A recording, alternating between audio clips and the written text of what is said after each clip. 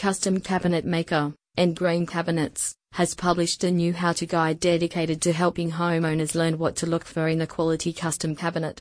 This guide will also have information useful to anybody facing the challenge of finding the best cabinets for a beautiful, functional kitchen. Interested parties are invited to review the how-to guide in full on their website, https://www.facebook.com/watch/?v=697254678744374. This most recent how-to guide from Endgrain Cabinets contains precise and detailed steps and instructions, designed to be used by homeowners, contractors, and designers and others who need it, helping them learn what to look for in a quality custom cabinet, as quickly, easily and with as little stress as possible. Endgrain Cabinets states that this accessible, easy-to-follow guide provides all of the information necessary to fully understand the topic, to get the results they want. The full how-to guide covers increased value and aesthetic appeal. Increased value and aesthetic appeal. Custom cabinetry and design can add value and aesthetic appeal to the home.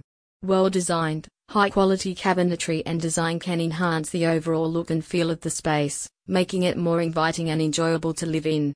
High-quality materials and craftsmanship. High-quality materials and craftsmanship. Custom cabinet makers and designers use high-quality materials and craftsmanship to create beautiful, durable cabinets and design elements.